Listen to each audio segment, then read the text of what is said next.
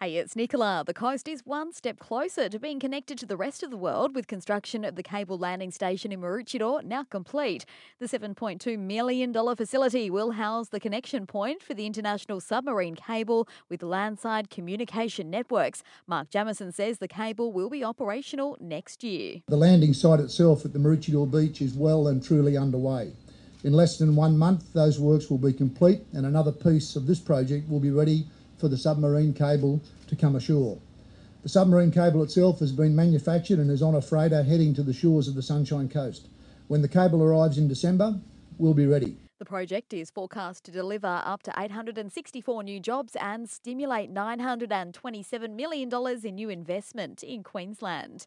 Well, the Premier says any request for an operational expansion of Coolum Beach Fire Station must be made by the Fire Commissioner.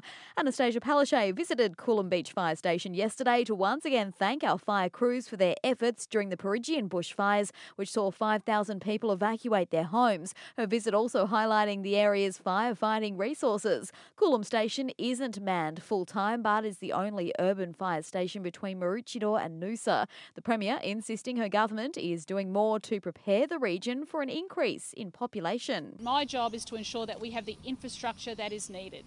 That is why I'm putting on the coast more doctors, more nurses, more fireys, more teachers, more teacher aides. This is a growing community. There's a lot of investment happening here, and my commitment to the Sunshine Coast is I will continue to invest and make sure that we can actually cope with that growth. And dancers from Australia, New Zealand and Asia are gathering in Caloundra this weekend to battle it out in the Get the Beat National Dance Competition. The 3,000 performers will take to the stage at Caloundra Events Centre.